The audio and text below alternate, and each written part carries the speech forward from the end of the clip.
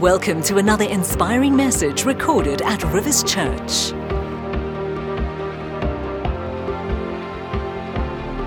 Well, I'm going to interview Lloyd Selle tonight. And he's written a book called The Dream of an Idol. Where is Lloyd?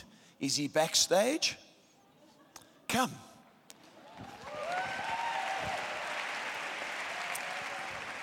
The Dream of an Idol, bonus CD included. Yeah. Gosh, couldn't you sell the book or what? No. What a blessing to get a book and a CD. Fantastic.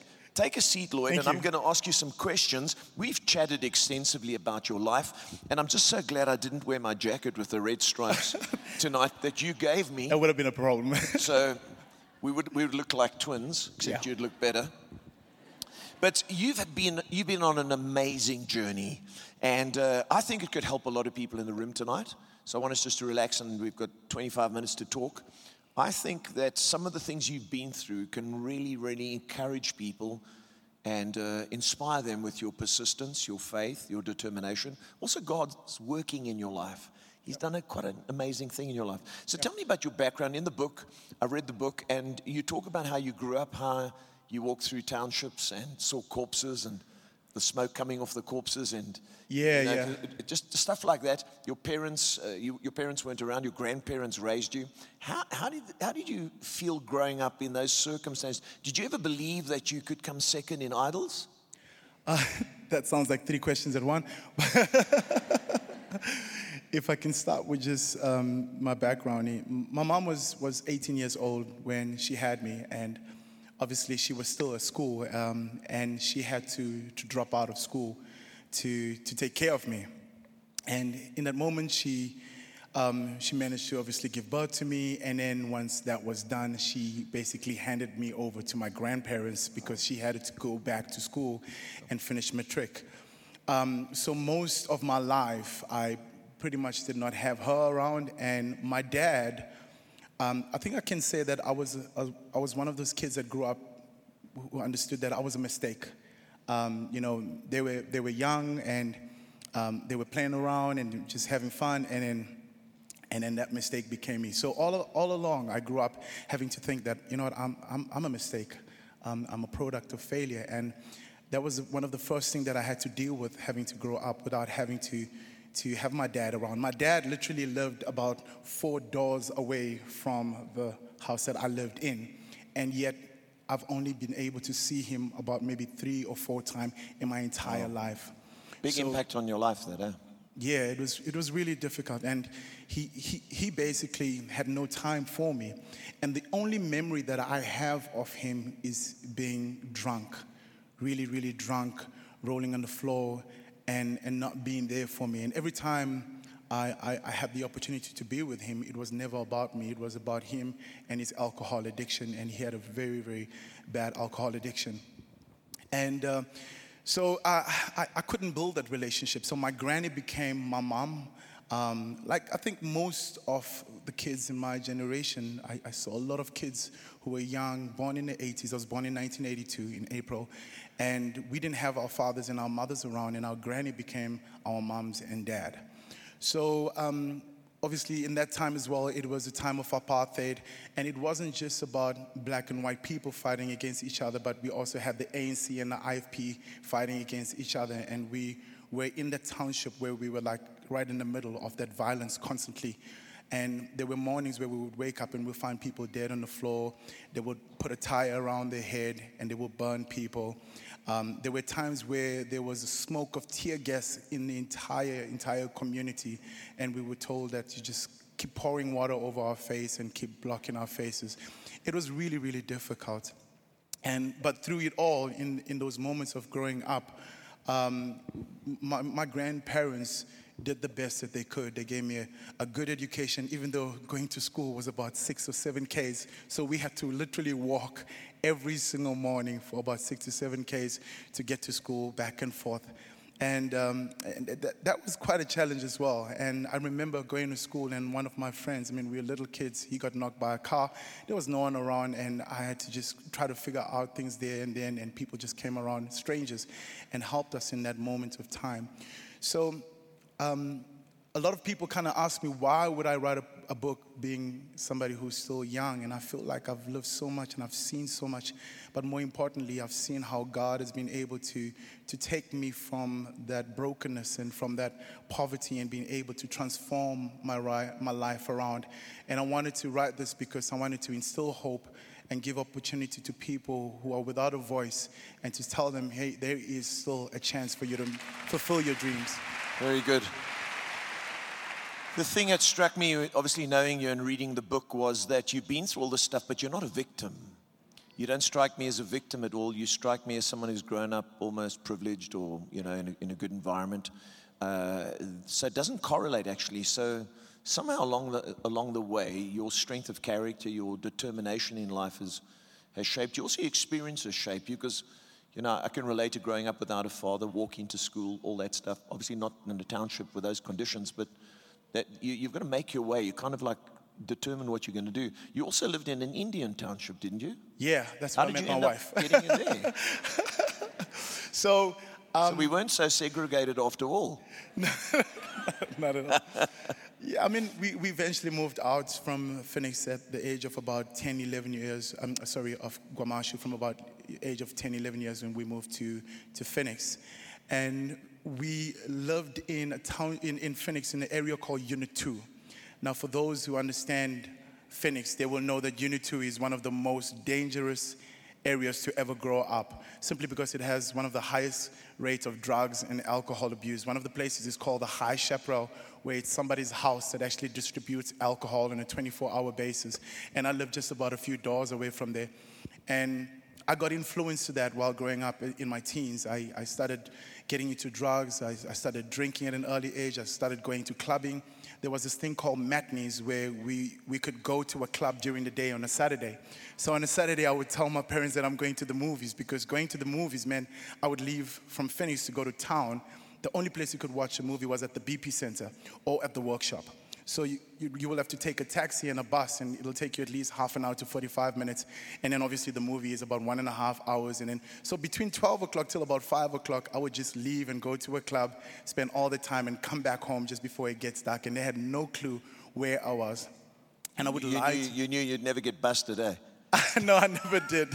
I never did get busted, not until I came home with blood and I got into a fight, and it became a little bit dodgy. But did you meet Janice in the club, or did you meet her just in the neighborhood?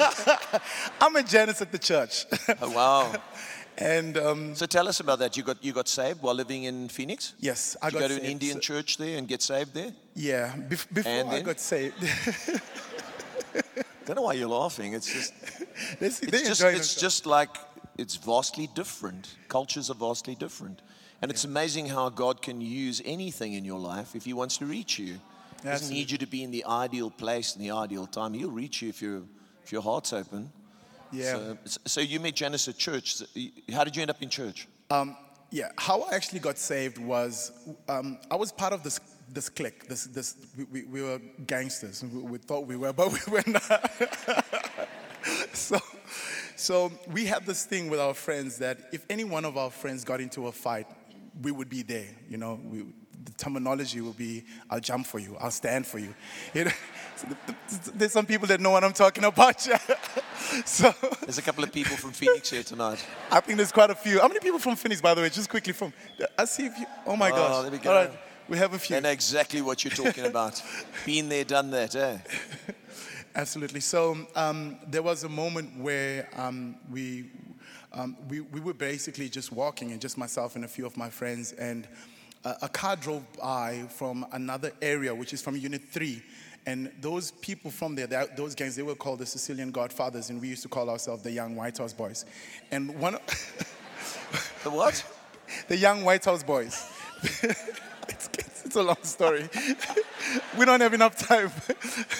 So we got into a fight with them, and we thought that fight was over until that one night they started driving past us, and they started shooting with us with guns. And it was in the middle of the night. And I tried to jump over a fence, and I fell, and I got caught, and I fell down on the floor, and they all grabbed me, and they started beating me up, and they cracked my head quite a bit, and I have a huge scar on my back, on my head here. And that night I thought my life was over. And I ran back home. I got home and my mom was like, what's going on? Where have you been? My granny, actually. I said, I got into a fight. So she rushed me to Gandhi Hospital, which is like the worst hospital ever created by humanity. I'm sorry to say, but you go in and you come out worse than when you went in.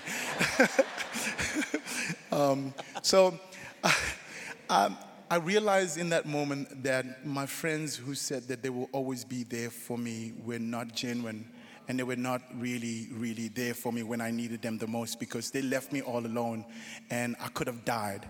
And a few days after that, somebody told me about Jesus, and they invited me to a church, which happened to be in a classroom at a church. And I decided, well, let me just go and give it a try. I went to the classroom, and they were worshiping, and God was there. The presence of God was there, and I gave my heart to the Lord. And ever since then, I've never looked back. Thank you. Wonderful. So that was the turning point. To get to the story about Janice. So you met Janice at church after being... I met Janice at church. How long were you there before you met? Well... Was it pretty soon? Did you spot her early? I'm trying to help single people here. You're desperate. Give me a word, Lord. Give me a word. How does it work, Lord? It was a youth meeting. And she came from another youth club, and we had this integration of youth clubs back in Phoenix. And I was leading praise and worship that night, and I remember looking at her, and the first thing I saw was actually her legs. Is Janice here tonight? She is, yeah. She's somewhere here. Where are you? Babe, are you here? Where is she? Oh, there Janice. She is in the middle there. So, where is she? In the Janice, middle. I think he likes more than your legs now, eh? No. But I spoke on attraction, and God needs something to work with. Anyway, tell us. So, the first thing that caught my attention was just her legs. She had amazing legs. I mean, I remember till this day everything that she was wearing. So the first thing that we began to speak about was about her shoes. So she was wearing the shoes, which was called a rock pot. And because I didn't know what other conversation I could make. So are you guys listening? This is how it works. Women are interested in shoes. So I complimented her on the shoes. And long story short, I found out that she was involved at her church. She used to lead worship, and she was playing guitar, and she was playing drums. And I found it very rare, because when I prayed for a partner, I prayed for somebody who was involved at church, who was actually a musician and a worship leader. And she was that. Were you singing? I was. At church, you were singing then already? I was singing at church. Did you have aspirations then of being anything, like leading in the church, or maybe being in a secular singer? Was an inkling. My desire for the secular and also for worship, it had stages. When it came to okay, at the age of 9 years old, I was obsessed with Michael Jackson, and I wanted to be like him. We all did, except we were white. Yeah. I reckon he was a role model for most people. Eh? Yeah. Oh. He's definitely is. He's the best, in my opinion. And I used to go to the shopping malls. Back then it was OK, not ShopRite. They used to call themselves OK. And I used to go outside, and I used to just dance like him, and I make all this noise. And can you show us some of those? I think I've gained a bit of weight. I can't move like that anymore. So you kind of had like a dream of fame, like you saw a bit of that in him, and like maybe. Yeah, I saw something, and I loved making people feel happy. It wasn't about just entertainment. It was about the joy that people experience when they saw you and when you sing. There was something that happened in their life. It literally, like your face would just brighten up, and I wanted to do that. And I was never one of those kids that were like shy or scared, and if any opportunity came, I would be the first one. I would be one picking up every other kid would be like, no. I was like, why? If it's something you love, just do it. So in primary school, I was in a school choir, and I used to sing everywhere. Wherever I had an opportunity to sing, I used to just sing because I love singing. And when I finished school, I wanted to study music, and my mom said, no, I'm not paying for you to go study music. So it's not a real job, eh? No, she told me it's not a real job. She told me I'm going to end up becoming a school teacher. So what year was that when you left school? So, Can you remember what year you left school? 2000. 2000, because 2010 is when you entered Idols, eh? Yes. Yeah, so it was quite a while then. What did you do in that period from 2000 to 2010? So from 2000, I started software engineering. I ended up with a diploma in software engineering. And then I went on to web and graphic designing. And then I worked for one of the biggest companies in Mhlanga Rocks called Derifco. They do online gambling games, which I'm sure none of us are involved yet. Thank God for that. And it was an incredible position. And then another company came headhunting me because of my ability in terms of web designing and so forth. And they gave me an opportunity, and I left them. And in that moment of working for that company, I entered Idols. Now, the journey for me to enter Idols was also quite an in-depth one. This is just a skeleton. Every single year, I had my family and my friends constantly telling me, "Why don't you go into Idols? Why don't you?" And I was like, "No, man. This is not a competition for me. I don't think so." And then one day, I decided to pray, and God spoke to me, and I had a conversation with Him, and I said, "Lord, I want to enter Idols." And right now, my only motive for entering Idols is because I'm down and out. I'm married, and I have a little child, and I am broke. I have a job, but I've got so many debts, and I don't know what to do. And I prayed, and I said to Him, if this is your will for me, and if you want me to enter Idols, it's either you take me all the way to the end, or it must just end immediately. I want to just fail from day one. I don't want to go and put leave for my job and be away for weeks and then only to come back disappointed. All of that would have been a waste of time. And also, I have a child. I have a family to support. Being away from them, it meant a huge sacrifice for me. And so he didn't tell me anything, so I decided, So you didn't know what was going to happen? I didn't know. I had no Were you in clue. one of those long queues that like you spend the whole Yes, day? I was there from 4 And o'clock obviously in you the see morning. people coming out looking like they're going to commit suicide, eh? You're like thinking, okay, I'm next. It is A lot of pressure there, huh? Yeah, it happens over a period of 3 days, and by the time you actually get to the part where everything gets televised, it's been days and days of activities. So it's not. So you as kind much- of know whether you're going to make it to that or not? No, you never know. Every never day, know. it's just different people that you meet who look at your vocal ability, but they also look at what story that you have, so that we can create something. So fortunately for me, I think Because they're really looking for a product, eh? they were looking for. They're not just looking for a voice. It's like a Absolutely. whole package. Yeah. You got the whole package. So I entered Idols, and they had a great story about me and my family, and me having to leave work and having to be a part of the show, and my desire for music ever since I was a little kid. And I've tried basically. I mean, I used to bask. I used to sing at weddings. I used to sing at restaurants, and wherever I had the opportunity to sing, I used to grab it just to make an extra income. And they ran with that story. And God was with me, especially when I got to the top 4. That's when God really started speaking to me, especially when I had a lot of negativity. I mean, you have people that love you, but not everybody loves you. Not Especially when everybody you accepts excel. you. As soon as you excel, you discover who really likes you. Yeah. Remember I did that message with the network pastors on how not to resent the success of other people? Yeah, yes. People often resent you when you suddenly rise above them. They're quite happy for you until you get too Yeah, far ahead so of you them. better- And they pull you back. Yeah. Absolutely. And that's what happened to me as well. And also the judges comment, I mean, on TV you look like you're happy, you're fine and you're smiling, but when you leave that stage you are crushed, especially when Randall tells you something negative. You have sleepless nights. You cannot stop thinking about But some people on there, they're like, this always amazes me, they like sing like they're in the shower somewhere. And then when they get told you can't make it, they're like, no, I will make it. What is that, like mental disturbance or something?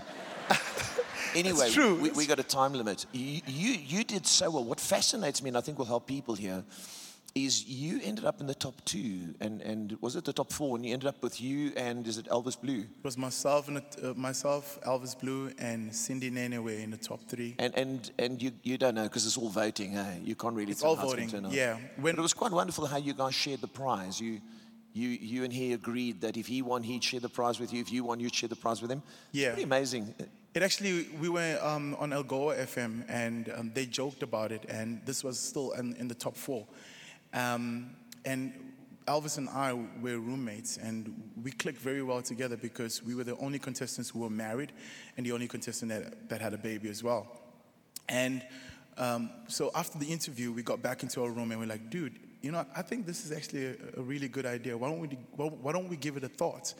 And we decided, well, let's do that, because then if we both end up in the top 2, we've risked so much, we've come so far, and we both have families, then at least we would have walked out with something rather than with nothing. Don't you think that's great, church? Pretty amazing, eh? So we had to obviously get permission to do that, even though it was a decision that both of us were happy with. But we had Ford, which was one of the sponsors, and also Mnet was one of the sponsors.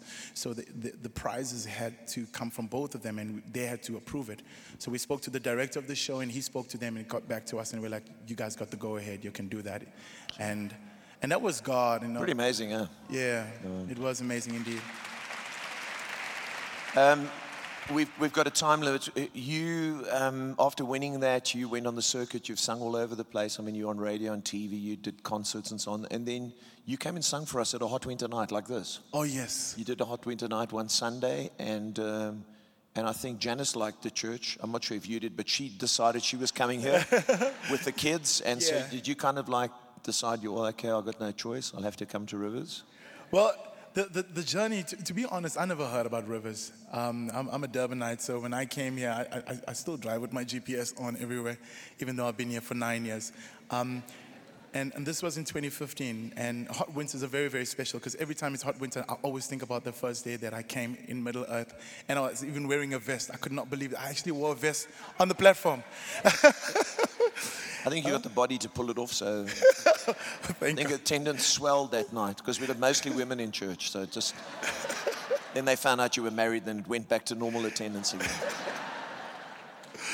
Well, and I wasn't ready to commit, so God started speaking to my wife first, and the moment he usually does. Yeah. Because he speaks to us and we're like, what did you say, Lord? I'm not sure. So she really, from day one, she felt that God has called us to be here. And she saw something and she felt something that was very, very unique in here. And we've been around many, many churches. I mean, I've been invited to so many churches to lead worship, to sing. But there was something really different about being here.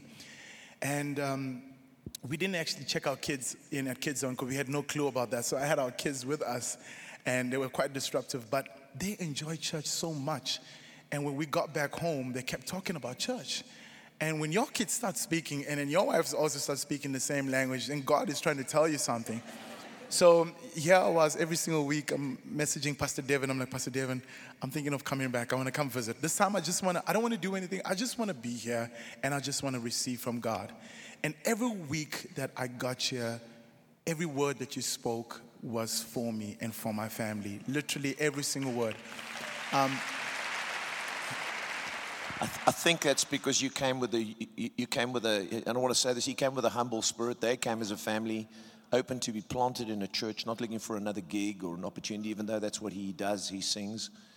But I remember, and you then ended up joining Rivers and so on, and then you wanted to be involved in the worship team, and we said, great, but you didn't end up singing as a frontline singer. You were in the choir for 3 months. Put me in the choir.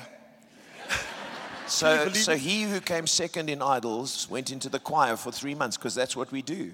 Because it's not just your talent. See, people miss this. They see Lloyd leading the services on different campuses and so on, and so they go, oh, yeah, I need to, if I can win Idols, and I'll also get into maybe Rivers or Rhema or somewhere. No. It's about heart attitude and serving God's people. Absolutely. Because I recognize something about you, and I mentioned to some of the staff, we were talking, and I said, he's not just talented, he knows how to lead people in the presence of God. When you did Hot Winter Nights. Now, because of the time, and we've got to cut it short, you come on staff, and I want people to know this. You've made a massive sacrifice to come on staff. You didn't come into a celebrity position on staff, even though you're leading worship and so on. It's a big sacrifice to be on staff at Rivers. Absolutely, it was huge. And God does bless you, and he does provide, and people do bless you, and when you travel and when you have things outside and so on. But generally, it was a big sacrifice. Maybe you could speak about that, because I think people don't see that side. They only see the end product after several years of journey. he drives that car, he's on the stage. Gee, that must be a rich church. They don't always talk just a little bit about that. Yeah, the decision for me really took a very, very long time to actually become on staff. And it was a huge one for me. And the first time I started hearing God speak to me about it, I kept pushing it away, and I kept pushing it aside. And eventually I couldn't push it anymore, because I couldn't push it away anymore, because every time I stood here and I was here, I felt this is where I belong. There was something that I felt that was far better than singing in front of thousands of people out there, or even singing at stadiums or wherever those gigs take me. But what I felt here gave me purpose and gave me a reason for life, that this is what I was born to do. And so the first step was for me was like, you know what, I'm not sure about it. I have no clue what it looks like. Maybe I want to just take one step at a time. And fortunately enough, with the help of Kogi more especially, and even Pastor Paulette, who came around me and helped me understand, you know, that we can make it work, but this is how we can journey through it. And they advised me, they counseled me, and then eventually we got to where we are. But it hasn't been easy. It's been a lot of prayers. It's been a lot of fasting. It's been a lot of back and forth with my wife as well, just trying to figure out, you know, what does that mean? What do we have to change? What do we have to put aside? What are the sacrifices that we have to make? And we have made a lot of sacrifices to be here, and I can confidently say that I do not regret any one of those sacrifices. It has been the most rewarding and most fulfilling thing I've ever done in my life. It's awesome. Well, I want to say we appreciate you and Janice and your family, and the commitment and the sacrifices that you make on an ongoing basis to enable us, because this is a team effort that we do. This takes a lot of work, a lot of practice, a lot of rehearsing. The excellence is not an accident, it's intentional. In closing, what would you say to any person who's maybe sitting here tonight, who's talented, wishes, or has got a dream? Maybe they've watched Michael on stage and thought, this is it for me. What would you say to them if they're born-again Christians, committed, but they've got this gift? Can I say something I learned this morning? It's never too late. It's never It really is. It's never too late to start. It's never too late. I mean, this morning you shared about this one lady who started doing DJing over 80 years old, and that blew my mind into pieces. I thought to myself, oh my gosh. And there was another woman who decided to do the marathon at over 80 years old, and that was incredible. So I know it sounds like something I just picked up from this morning, but it really is the fact. It is the truth. It's never too late for you to actually decide to do something incredible about your dreams and about your life and about your career, or whatever it is that you desire. I think one of our biggest limitations is fear. We're scared. Sure. When I was scared to ask Janice out, it took me 2 years to ask her out. It was really tough because we were in a community where there were no Black and Indian couples around. And people looked at me strange. We couldn't even hold hands, because every time we held a hand, somebody would look at us. And, you know, people can tell you a lot just by looking at you. So it's really has been a lot of fear trying to push me back. But when I learned to step out of fear and step out of my moments of feeling scared and really just throw myself into trusting God and having faith, a lot of things changed in my life. Would you say plugging into church would be a key thing instead of trying to pursue a career? Absolutely. Stay rooted in the house and then see what God opens up? I think one of the best things that happen about plugging into church is that you realize that you don't walk alone in this journey. You have people that love and support you and that pray with you, that are genuine, because this world is full of fakes. It's full of people who constantly tell you and make you promises, but those promises are void. Right. And in church, you found people that are like-minded, people that are grounded, and people who really want to help you become something and someone in life. And that's what serving does. It really plants you into the house of God, and you become part of that culture as well. And that changes you. It changes not just your life, but your family as well begin to change. My kids have grown so much, and all of that affects your business. It affects your careers. It affects your schoolwork. Everything begins to blossom and grow.